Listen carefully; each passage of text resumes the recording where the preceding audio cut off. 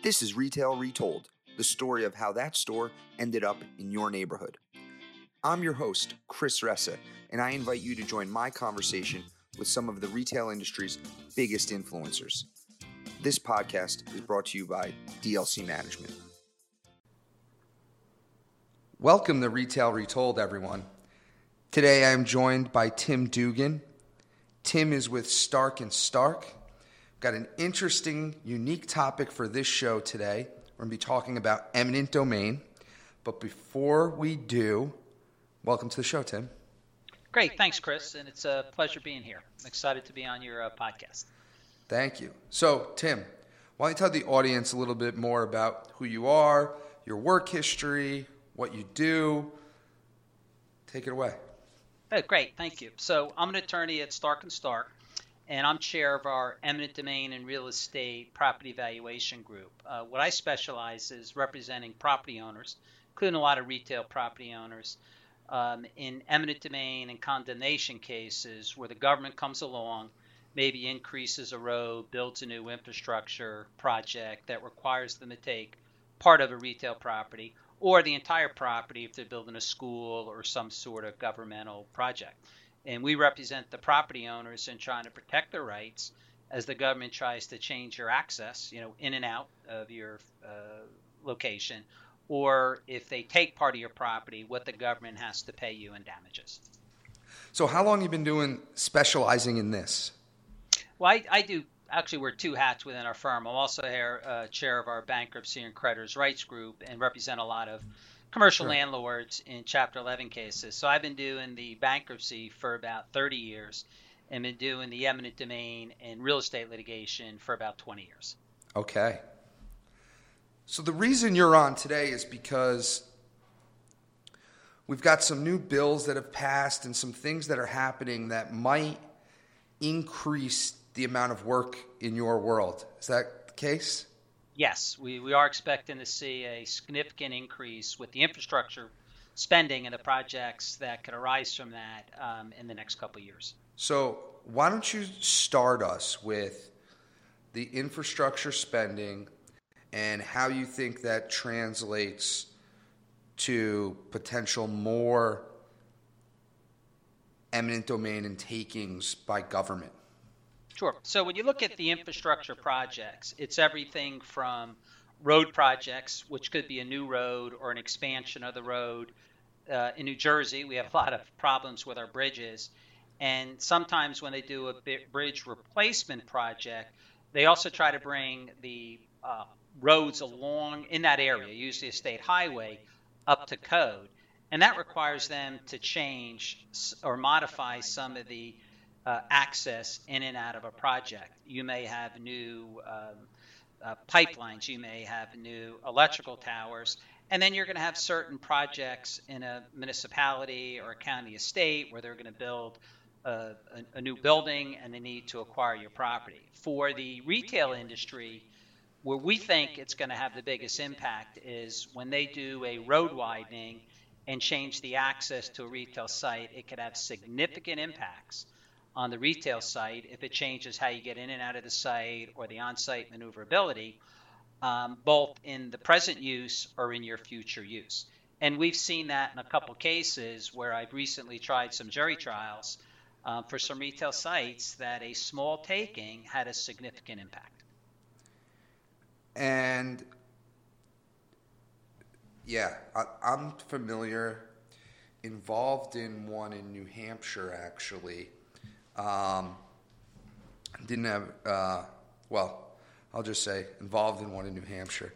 That said, so I want to get context of magnitude here. Do you think this is probably something that's the activity level will increase across the country? Yes. When you look at the funding and the amount of funding, we expect it to happen throughout the country. And again, the way politics is, as money comes into a state, the pet projects get funded first. Sure. So there's a lot of political direction of where the money goes.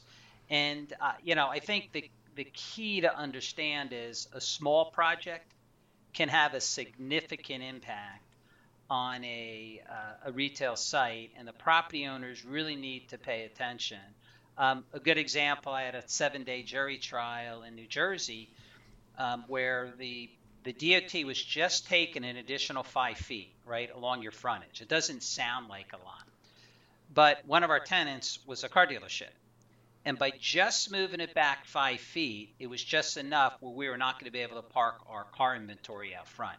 Imagine having a site, your tenants have been there for 50 years, is a high-end used car dealership that now can't park their inventory out front. And when you looked at the project in the beginning, you might not have understood that just that 5-foot change of the right-of-way was going to have a significant impact. And the state of New Jersey offered us $40,000, saying we don't have damages. We ended up having a jury trial, and they came back with $750,000 because the jury understood a car dealership that you can't park cars out front is a significant drop in value. And that's something that the property owner has to understand is even on a project that doesn't look like a big change, you need to do a thorough analysis of is it impacting how they're getting in and out of the site? Is it impacting your present use? And is it going to impact any future uses you may have? Are you going to lose parking spaces? Is your building envelope smaller? And this was a bridge project. It wasn't even a road widening project. They were fixing a bridge maybe a quarter mile down the road, and they wanted to bring up to code all the other access on both sides of the bridge, and they put in a sidewalk. Wow. And it was a minor disaster. So a couple of things on that one specific example. One, did they decide to move through, given that they now had to pay $750, did they decide to move the project along still? Or was that enough dollars to blow up the project? Well, it really depends on your state. New Jersey, what's known as a quick take state. So what the government can do if they want to get going on the project is they file the complaint and can immediately file what's called the declaration of taking, which is a simple document that gets filed with the county and deposit the pre-litigation offer, in this case $40,000, into court. They now own the property and could do the project. What they could do is not deposit the money, not file the declaration of taking, and go through step 1 of the case, which is a commissioner's hearing. That's where the court appoints 3 people. They listen to your case and come up with a number. If that number's too big, they could walk away from the project. If either side doesn't like the number, you could request the trial. But the court sets a deadline where the government has to make a decision whether they're committed or they want to walk. And if they walk, they just have to pay the property owner's attorney fees and expenses. So the question you have is depends where in the process when the number comes. So, for example, in my case, they deposited the money. They had to pay the jury verdict. They had no choice. Were they mind blown on the jury verdict? No, because there were some pretty experienced lawyers, and when you present it to a jury, there is uncertainty. There is, and every once in a while, you'll present ahead and scratch your case, and you wonder what the jurors were thinking. So sometimes they go your way, sometimes they don't. I don't think they really gave weight to our traffic engineer, who was very good. He laid out a case saying, before you took my property, I can get my cars in and out. Afterwards, I can't. And I think the jury understood our experts did a good job. They really did. Communicating to the jury that if you can't park 23 cars out front of a car dealership, you're going to get killed the next time you try to lease that property. So, but in that case, they got a payday, but they still can't park the cars. Yeah, so that's your damages that's presented to the jury, and you get one bite at the apple. We'll find out down the road if we have to redo the lease, what we get. If we have to knock down the building and repurpose it. So you're very experienced in the real estate. When you own a piece of property and times are changing, you're always looking at repurposing, redeveloping what you could do with the property. This is a very good property because it's on Car Dealership Row. It's always been a car dealership, and you want to keep it as a car dealership. right? It has that recognition. It's a good location. That's why we thought it was such a big problem. Now, if you knock down the building and rebuilt it, maybe you could do something different, but who wants to go through that cost if you have a good site? Yeah, for sure. Wow. So I think my first question, when do you think this uptick in activity, when governments start taking action because of the new infrastructure bill, starts to make its way in the system? Yeah, I think it could start in the next 12 months when the money starts flowing, the early part, because I do think there's been a lot of projects that have been on the drawing board that they just didn't have the money for. So if you look at, the various planning, they design these projects pretty far in advance, and then they need the money. So I do think you could start seeing some projects that were on the drawing board start up somewhat quickly, then picking up steam in 2 or 3 years. And do you have any, how, you don't hear a lot about it, how, I don't know if you know the answer to this, how many eminent domain cases, are there in a year? Well, it's an interesting question. So, for example, in New Jersey, eminent domain's used a lot when they redevelop an area. So, for example, Jersey City, New Brunswick, a lot of the cities, Newark, they were having redevelopment projects that were somewhat driven by the economy. And then you have county, state, and municipal projects that are based upon the budget. So it's all over the place. 10 years ago, after when New Jersey was building all the new schools, you had a lot of eminent domain cases as they were trying to buy property under the New Jersey school construction. There was 30 some odd school districts that were underfunded. Supreme Court said you have to fix that. So New Jersey threw money at it and built a bunch of new schools. They needed to use the power of eminent domain to take it. So we had a couple-year run of those types of cases. When the economy is good, there was a lot of redevelopment acquisitions, Long Branch, cities like that, where developers came in, got the municipalities to use the power of eminent domain to take property and give it to them to build. And then you have I'll call it your garden variety, New Jersey Department of Transportation, widen a road, fixing a bridge. And I have cases now where PSC&G is building a new electricity station. I have another client where New Jersey Transit's put one of those big safety cabinets on her driveway down the shore. I mean, it's a disaster to have this put on your driveway.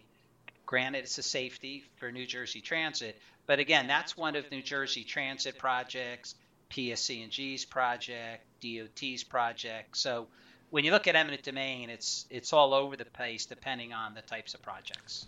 You think the pickup in activities, what percentage would you give it that it happens across the country? Is it 10% more projects, 20%?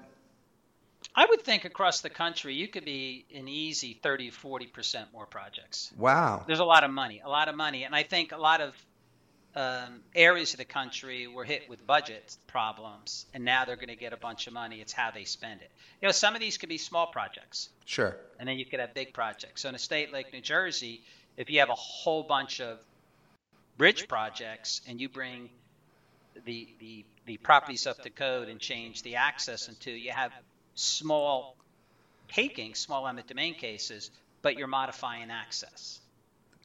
In how difficult not to get a payday, but how difficult is it for the property owner to stop the project from happening?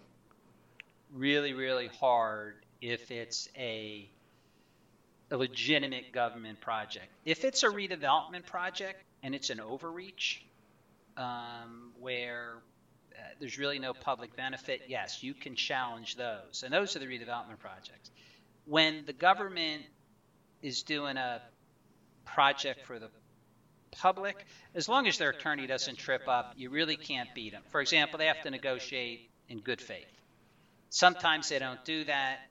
The court will dismiss the case, make them pay your legal fees, but it's a do-over. They negotiate and they do it again. So in a lot of the public projects, we don't always challenge the taking. What we do is we challenge the payday, how much they have to pay you. There you go. The other thing that's really important is what they do in New Jersey is the DOT tries to handle the access issue first and then do the acquisition in the second part. And the reason is if they just modify your access, in some circumstances, it's deemed the exercise of the police power and you don't get paid damages or compensation. And as you know from a retail site, you can destroy a site by changing the access. You really can. That's where the property owners really need to pay attention, get a good lawyer and a traffic engineer to really decide if that's going to be a problem, and then meet with the DOT engineers and see if you could come up with a better plan that won't kill your site. If you have a drive-through, if you have parking, you're on site, how are you going to get your delivery? Those things could be changed. And you may have a site that has 10 curb cuts or no curb at all. Trucks come in and out. Now DOT says, we're going to give you one driveway. And you're like, well, where's it going to be? That's not going to work. My trucks can't do the turns and stuff. You better get involved early, and oftentimes bring a traffic engineer online to let them know if their plan's going to work or not. Got it. And so my experience has been when it comes to the value that they ascribe, it is not how the private market ascribes a value to the asset. Is that your experience? Yeah, one of the problems is it's battle of the appraisers. And the appraisers generally have to go off comparable sales or the income approach with leases. Usually, when you have a big difference, I just settled a case where the government was at $1.3 million, we were at 7.5. Oh right? My God. Okay. The difference is what's the highest and best use of a property.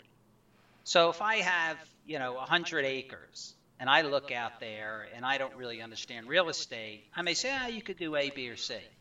I get someone like you or a good planner or a good real estate person say, no, if I can get a variance, you could do this project. Or if we could get the zoning change, the town would support it and we could do this. So when you have the big difference, it usually is a difference in the highest and best use of the property and whether or not there's a reasonable probability of getting a variance or a zoning change. Yeah, the other thing I would say is I've seen that the difference is also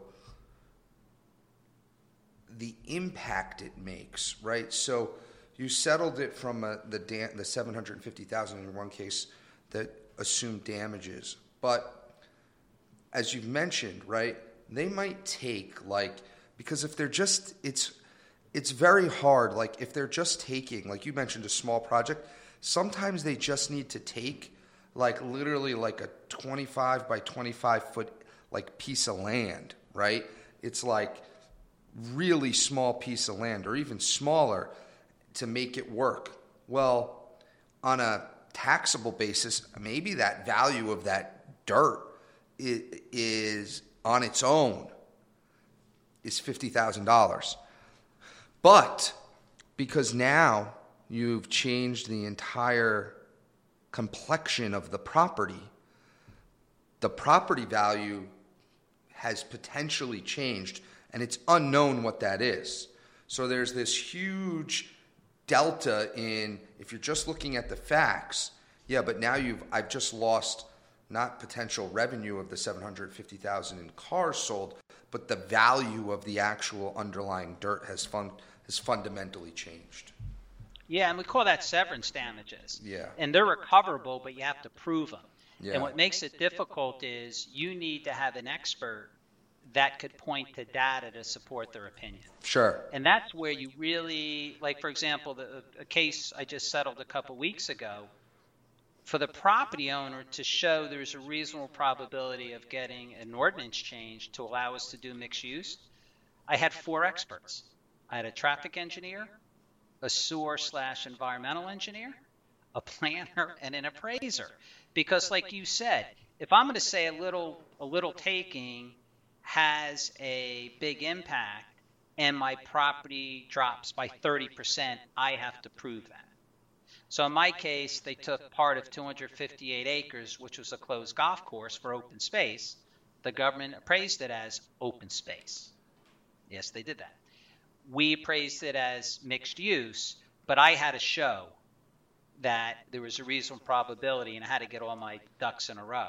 And sometimes it's hard to tell the client, yes, they're taking your property, you didn't ask them to do it, but you have to spend the money on these experts to show.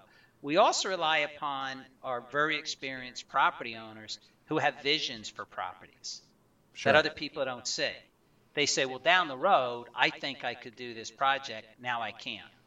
Well, what makes you think that's going to work? You're like, wow, that's a good idea. And then you explain why you think that little taking is going to be an impact. I mean, we go through that all the time with underground utility easements. Well, it's just an underground pipe. You could use the surface. The answer is no, you can't use the surface. You can't put a building over it. Now you just killed your building envelope. There's other things. Sometimes you can't pave and cross it, or you can't cross it at an angle. All these different restrictions can hurt you down the road. Sure. So, Tim, this has been fascinating. One, we're going to see an uptick in this. It's unless the bill changes, but it's seemingly the bill is here, and states are going to get funded for projects that have been on ice for a while, and that's going to lead to an uptick in eminent domain across the country. Any tips for property owners out there? Yeah, I think the number one tip is to try to engage early. Like I said, in New Jersey, they do a two-step process. You have to get involved on that access and try to negotiate right away. So that, because there's certain time periods that you have to appeal. So if they make a decision and say, well, I'm going to change your access, and it doesn't impact you, and you think it does, you may only have a 30-day time period to appeal that. So it's very important not to ignore notices. Two, try to stay on top of the planning in your area, especially if it's a big site. If it's a big retail site. What's the project, and engage early, I think, is the number one thing for the property owners, especially on the retail side. Got it. Very helpful. Well, Tim, anything we didn't talk about today that you think, as it relates to eminent domain, you give a good story, you give us a lot of context, a lot of information that we should talk about that we haven't as it relates to eminent domain and takings and the infrastructure bill? Yeah, I think the only thing to remember is the eminent domain is that you're not restricted on valuation to the present use. It's the highest and best use of the property that's oftentimes different than the existing use, and you only get one bite at the apple. So if an eminent domain is coming in, you need to get good professionals together and look at all the future potential uses of this property and try to understand how this taking is going to impact those uses. That's the key to make sure that you get as close to whole as possible. You're supposed to be made whole of the government. I've yet to have that case. Never had the case where the property owner walked away whole, because in New Jersey you pay your own legal fees. That alone sets you back, and you get a good engineer, you get a good appraiser to put your case together. So I think the key is when there's a taking, you have to look at the property on all the potential future uses and make sure that if the building envelope is smaller and it's going to hurt you down the road, get those damages now. I have a question. How hard would it be for a government to use eminent domain on a functional, working property, and not just the a sliver. But like, let's use a shopping center. Like, taking the entire center, and it was vibrant and things were happening, but they had a project. Have we seen anything like that? It's been crazy. Is that crazy? Yes. So if they were to take it to build a school or a municipal building, you're not going to be able to stop that. They can do it. We've seen situations where you do have fully occupied property, and you have businesses that have been there a long time, and landlords that own the property have leased them out, but the township thinks there's a better use. Okay, under our redevelopment law, that's not enough to say, well, we'd like something different. We're going to take that from you and give it to this other developer because we think that's a better use. What they have to show is the property's in need of redevelopment. It's underutilized, it's vacant. But what ends up happening is the government hires their professionals, and they're going to tell you it meets redevelopment criteria because that's what they're paid to do. Mm-hmm. Well, it's underutilized. It needs to be repaired. They'll come up with all their reasons, try to designate it, then take it by eminent development, and then give it to another developer. And we've seen that. And there's been some successes in challenging those projects. But a lot of times they're happening in cities, and they're sort of maybe half full or 3/4 full or things like that. But that's where, if that's coming in, we have had a fair amount of eminent domain abuse throughout the country. And you really need to get a good lawyer in, because the way the cases work is they file a complaint, and within 6 or 7 weeks, you're having a hearing. And that's game day on the right to take. You don't have 2 or 3 years to prepare your case and present it to a jury on the right to take. It happens pretty quickly. So you got to get your ducks in an order pretty quickly to come in and challenge that taking if it's an overreach, like the example you just gave us. Wow. Well, Tim, really insightful, really interesting information. Appreciate you coming on today and sharing your knowledge with us. Well, thanks very much. I enjoyed this, Chris. It was a lot of fun, and I hope I was able to help people understand a little bit of a process. And it's important to stay on top of it, because people invest money, do a great job with their properties. You don't ask the government to come along, and they don't really care how it impacts you. And then they make you fight over the money. It's not a level playing field. For sure. It is what it is. Well, Tim, this has been great. Thank you so much. Thank you for listening to Retail Retold. If you want to share a story about a retail real estate deal that you were a part of on our show, please reach out to us at retailretold@dlcmgmt.com. This show highlights the stories behind the deals from all perspectives, so it doesn't matter if you are a retailer, broker, entrepreneur, architect, or an attorney. Also, don't forget to subscribe to Retail Retold so you don't miss out on next Thursday's episode.